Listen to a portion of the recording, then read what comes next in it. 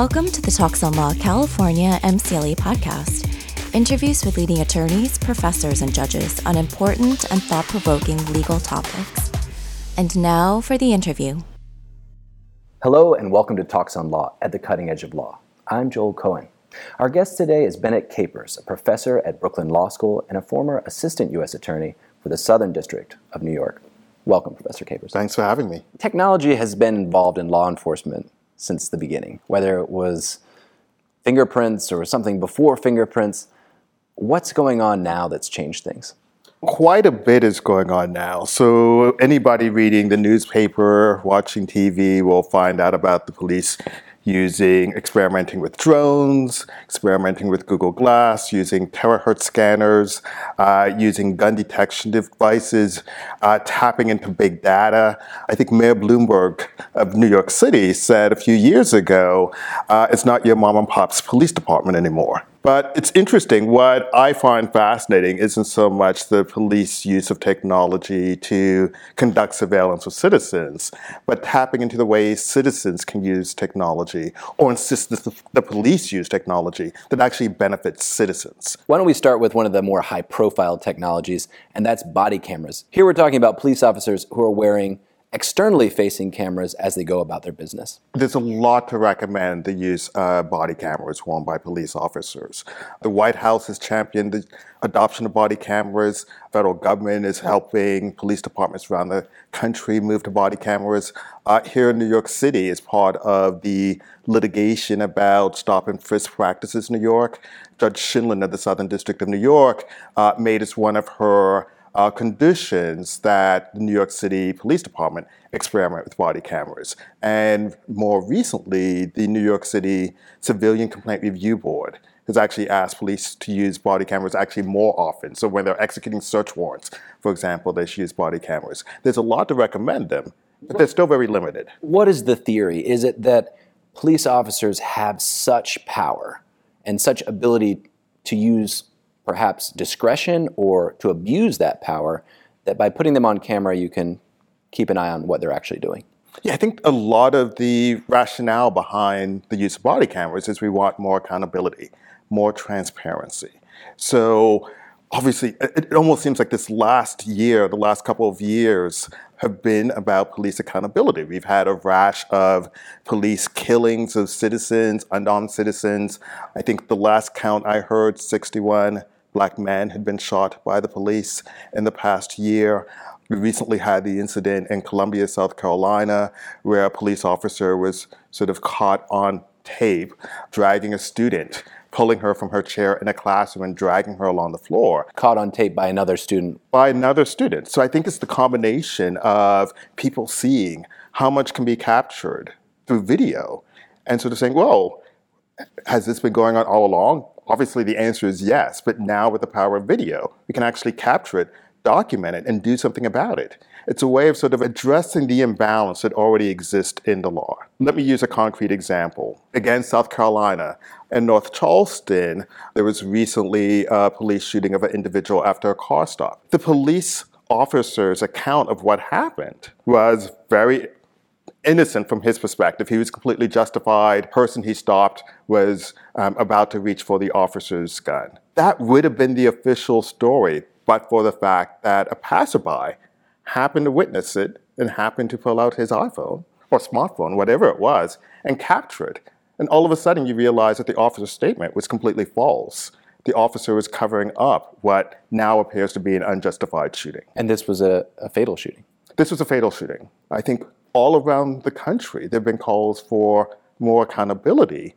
And one way to get to that accountability is by having more transparency, which might mean capturing more things with the use of video. Why don't we talk about some of the legal issues implicated by the body cameras?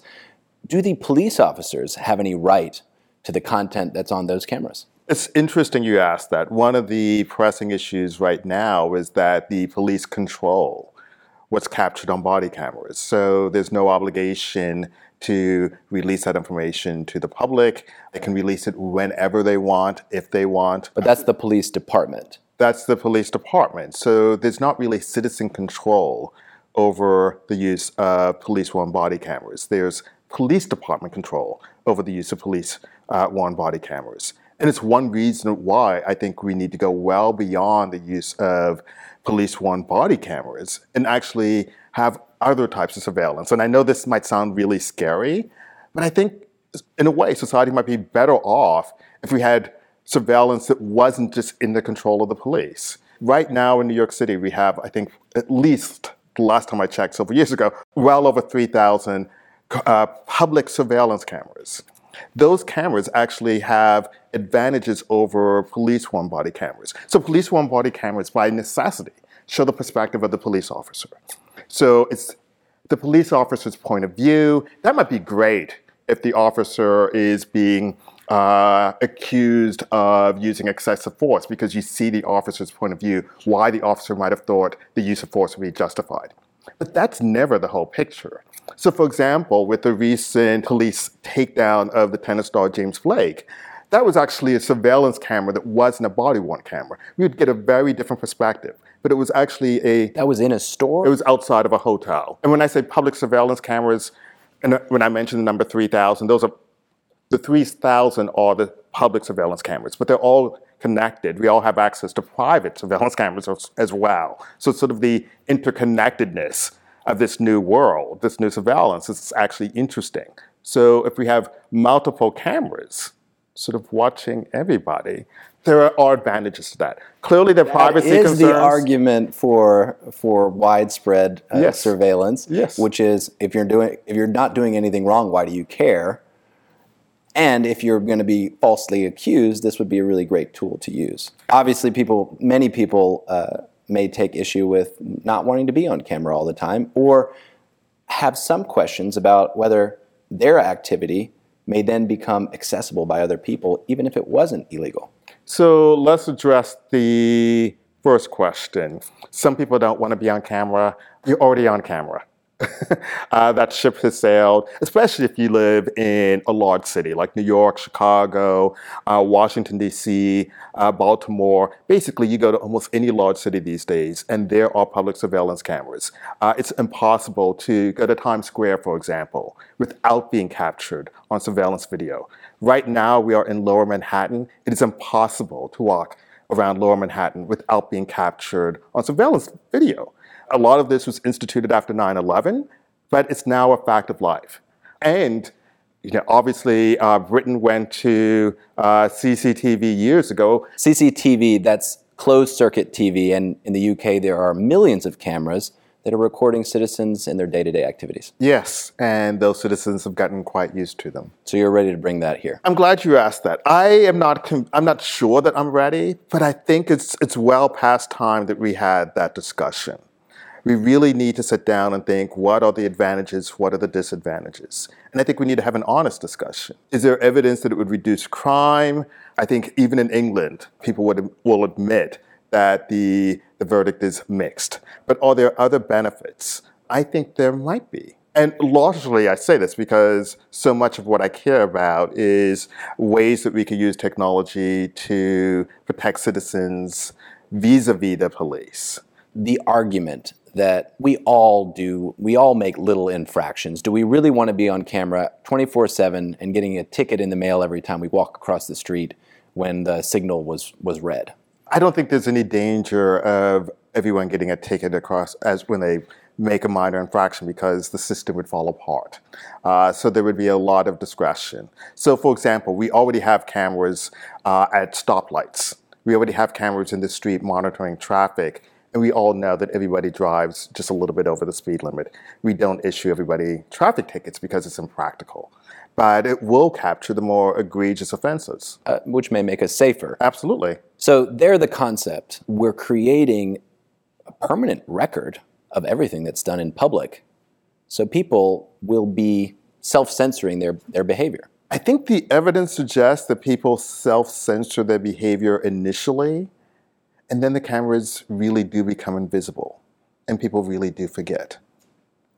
So even police officers, when they know that there are cameras around, eventually forget that there are cameras around, which is why we've captured some really egregious behavior. Even with body cameras? Even with body cameras. So if the officers are forgetting about the camera technology.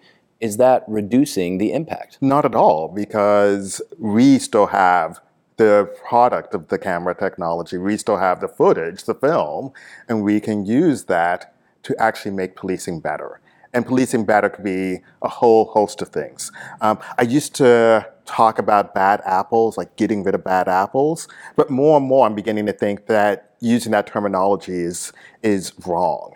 It's not that we want to get rid of bad apples. I mean, obviously we do, but we also want to figure out why in this batch of apples have some gone bad. When you're creating this vast database, when you're accumulating thousands or millions of hours of footage, how do you protect that?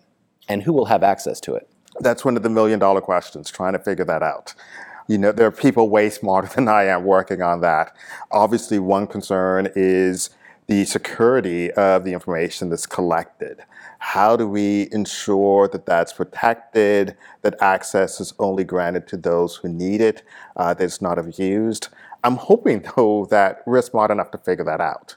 But you're not advocating that it should be 100% public. I'm advocating that the public needs to have more control and more access through a process. But I can't go home and say, where is Professor Capers today and follow you on your walk to work? So it's interesting that you asked that. So one thing they do in Britain with the CCTV is some footage is actually available so that people at home can actually watch what's depicted on CCTV cameras. So click what's on 14th Street. What's on 14th Street. I don't think we need to go that far. I do think it might be useful for the public to have some access to footage. So, for example, if I claimed I was abused by a police officer after leaving this building, it would be nice if I could say, well, there's a surveillance camera outside this building, a public surveillance camera.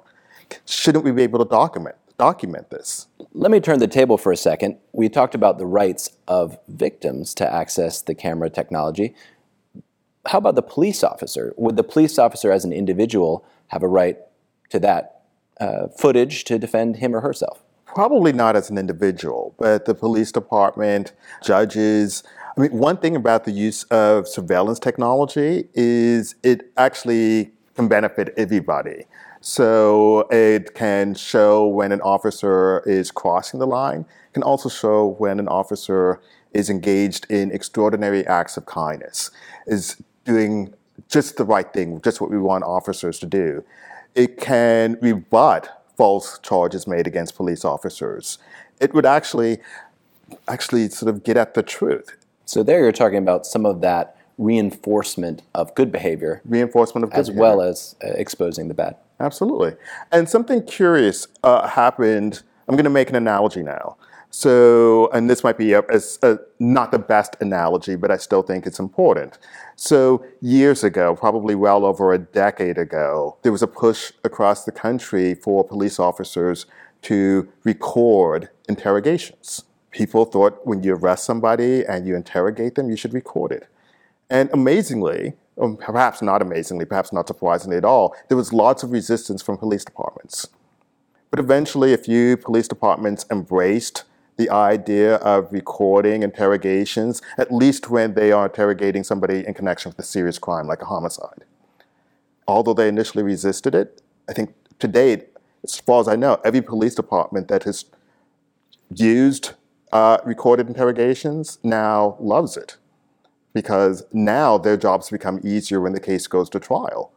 They can show there was nothing nefarious, no undue pressure going on during the interrogation at all, that the interrogation was perfectly legitimate and the confession is a true confession. What was put into place to ostensibly avoid police abuse has now become a tool used to show the good practice of what's going on. Yes, and I think much the same might be true of surveillance cameras. When we're talking about body cameras, maybe we can discuss a little bit of the practical implications. Does the police officer have the ability to turn it on or off at any time? And if so, what are the criteria? So I don't know what the criteria is. The criteria are, it's my understanding that some body-worn cameras do have do come with the capability of turning them off and off. For example, to use the restroom and obviously that's problematic. Behavior. That's obviously problematic. I'm going to stop this individual. Oops, my camera turned off. Yes.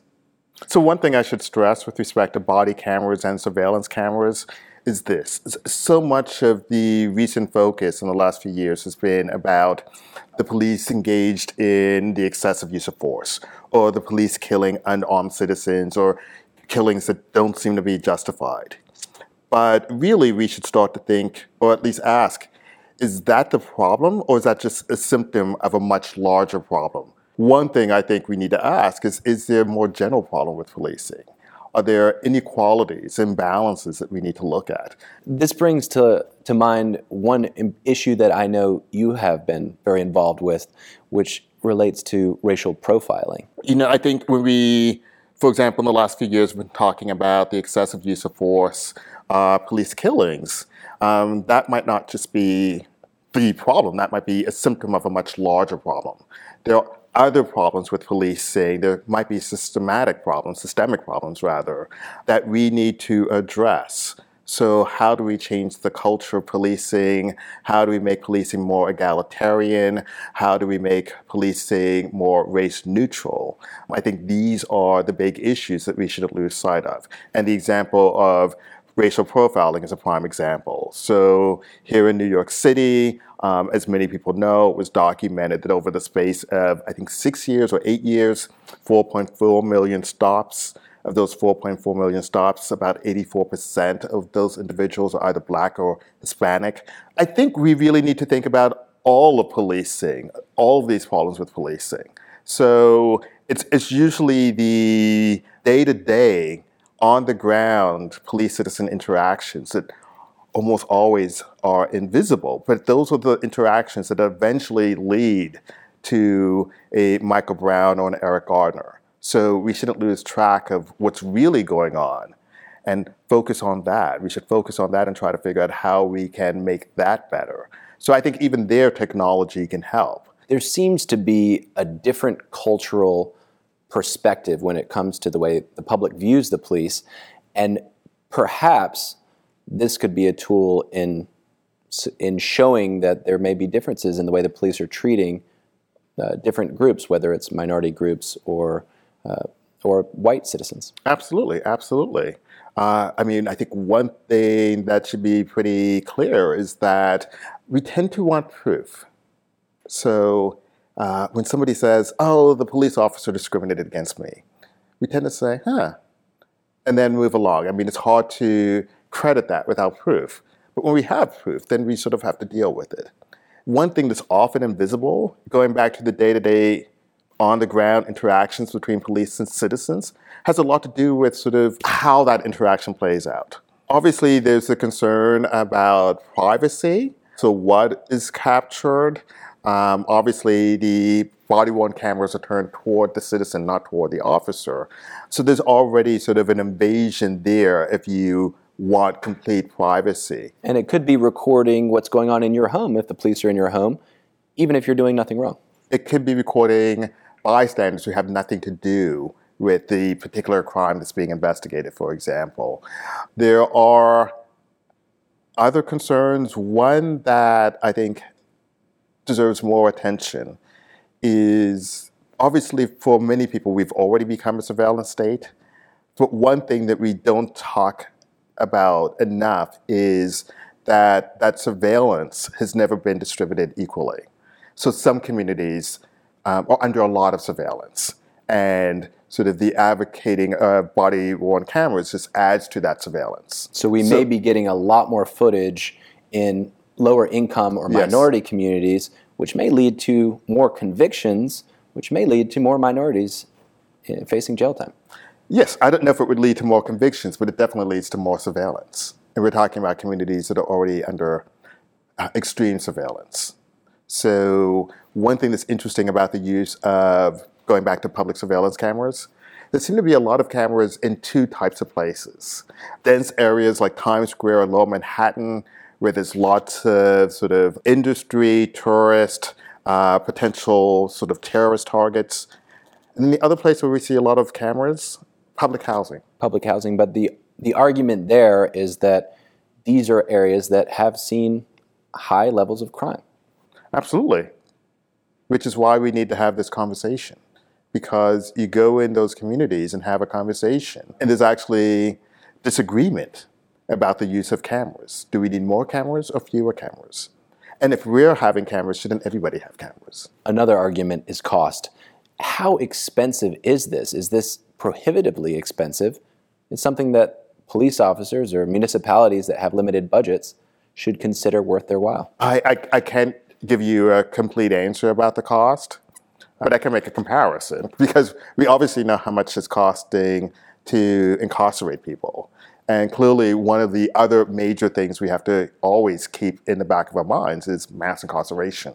So as we work to reduce mass incarceration, obviously there are going to be savings there.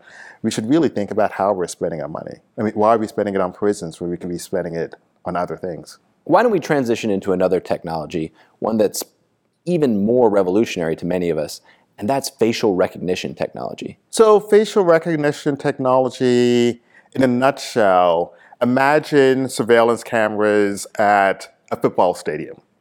And you don't see the cameras are basically hidden in the little whatever wires they have above the stadium. But literally, we have the technology where those cameras scanning an entire crowd of thousands of people can single out a particular face and identify that face. One criticism that's been made by some scholars is that when we use this technology, we get a number of false positives.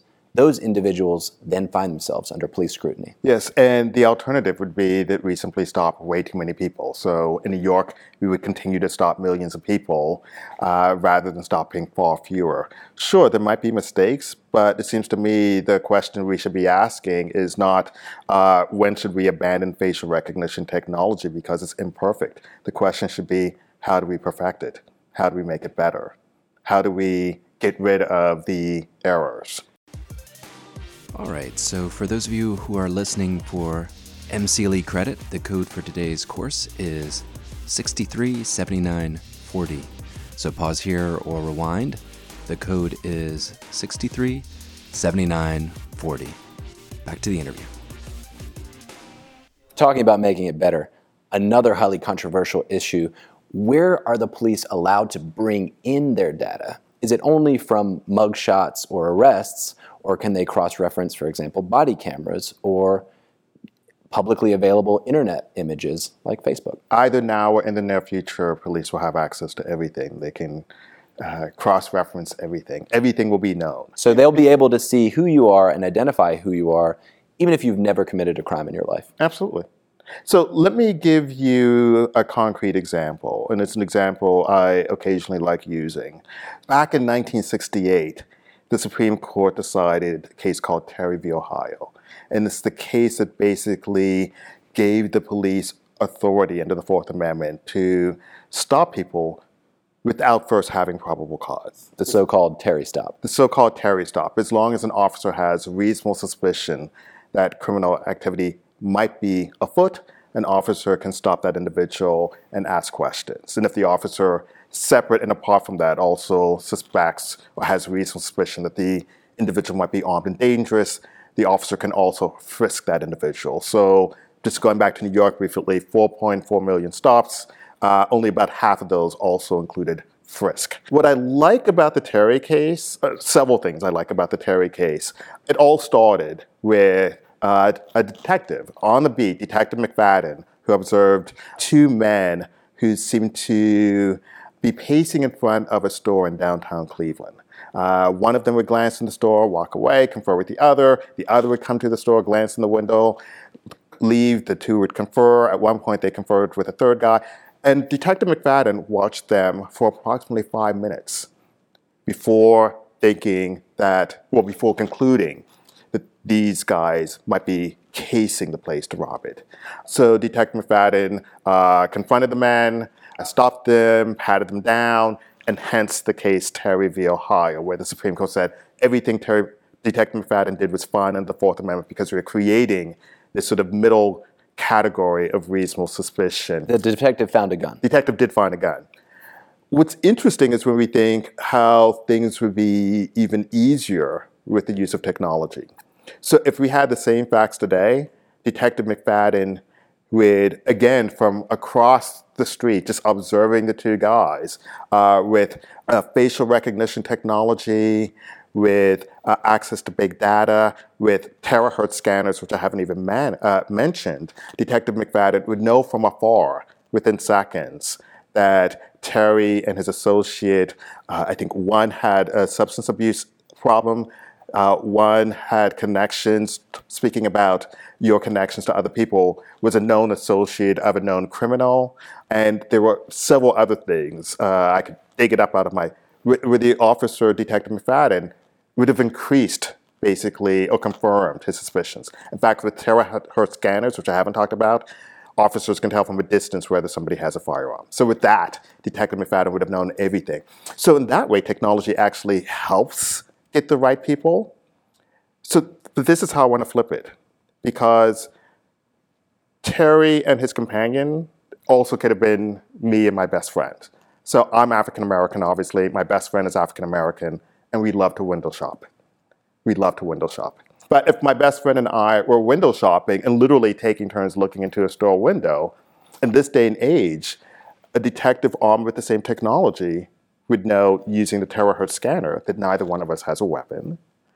The officer would know from facial recognition technology that, in fact, my name is Bennett Capers, and I'm a professor who teaches criminal procedure. They would stay away from you at all costs. The detective would find out I'm a former federal prosecutor and that I'm on the Civilian Complaint Review Board and that I was appointed chairman of the academic committee in connection with the Floyd decision. So yes, the officer would sort of know, like, oh, there's no reason to stop these two guys. We had sort of those technologies in place in New York. My argument is it would reduce stops and frisk in general. So not just reduce racial profiling, but just reduce the numbers. 4.4 million, even if it was 4.4 million, non-people of color, that's still way too many people. So it would lead to more accurate policing and more egalitarian policing. Let me play devil's advocate Sure. and say, I can see how that would benefit a large number of people, for example, you. But let's use an example of an individual who might have grown up in a poor neighborhood, who may have had some tangles with the law growing up as a child, and certainly if he or she grew up in a neighborhood where there was a lot of crime, would know people who were involved in crime, they may then be targeted just based on where they're from, even though there also could be window shopping. So Joel, my response is, what's the alternative? My response is, that's exactly what's already happening now.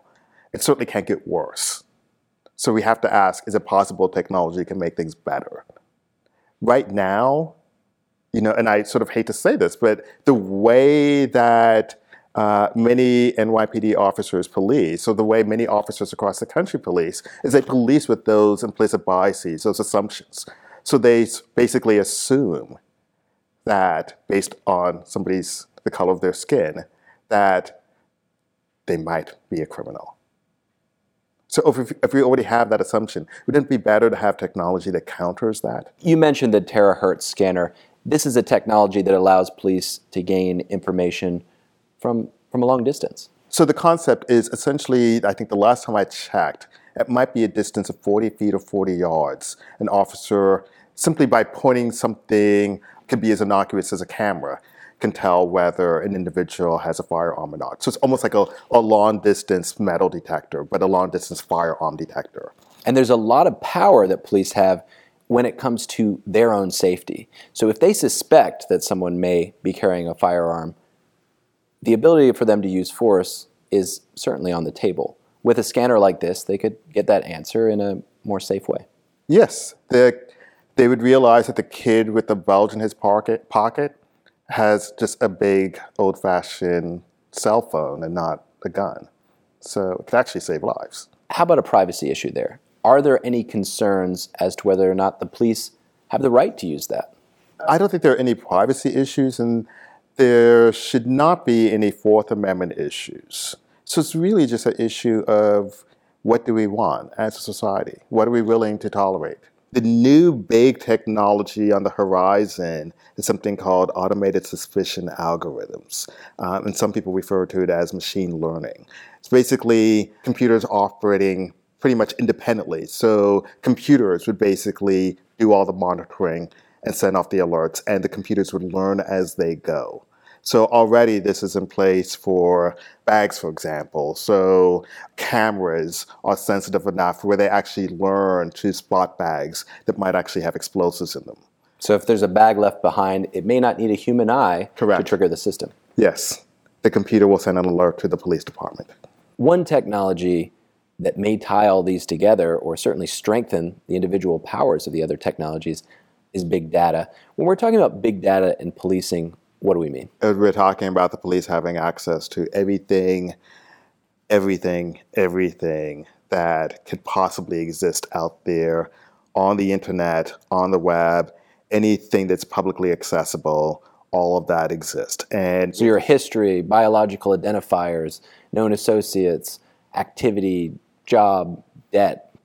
Yes. But one description I heard is if we converted the data we have now into books, they would cover the earth 54 books deep. So if the police wanted to quickly access and know exactly your name, your age, browsing history, Facebook page, your tweets, all of that could be accessed by the police. Or maybe you could see what online shopping I've done, and if I'm more prone to a certain store and something was stolen from that store, then maybe I could be identified for that. Yes. If you've been stocking up on things that can be used to make crystal meth, they would know that. I have watched every episode of Breaking Bad, so I think I do know the ingredients. Well, don't ruin it for me, because I have one final episode to watch, which I've been postponing for almost a year because I like the idea of it hasn't ended yet. We've talked about discrimination. Yes. How about when big data might play into reverse discrimination, or let me rephrase that, when it might play into beneficial treatment for certain individuals? I can imagine as a law professor, and certainly as a criminal procedure professor, if someone brings up your file and you're speeding 10 miles over the speed limit, they may wait for the next guy who's speeding to pull you over. Mm-hmm. So I think these are all questions that we have to explore and figure out. All I'm saying today is let's not be afraid of that. Let's not be afraid of technology, and let's not be afraid of sort of asking, what can technology do for us? And I'm sort of switching sort of the original question. It's not what technology can do for the police.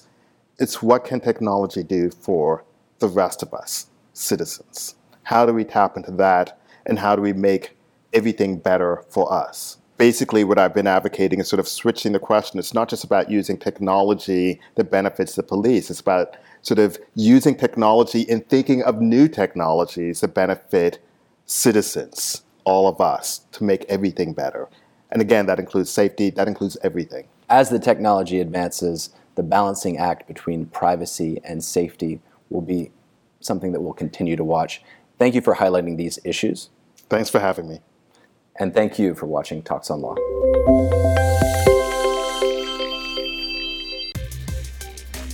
For more legal explainers and interviews with the titans of law, visit talksonlaw.com. If you're earning MCLE for this interview, you can enter your confirmation code at talksonlaw.com/MCLE podcast to get your certificate.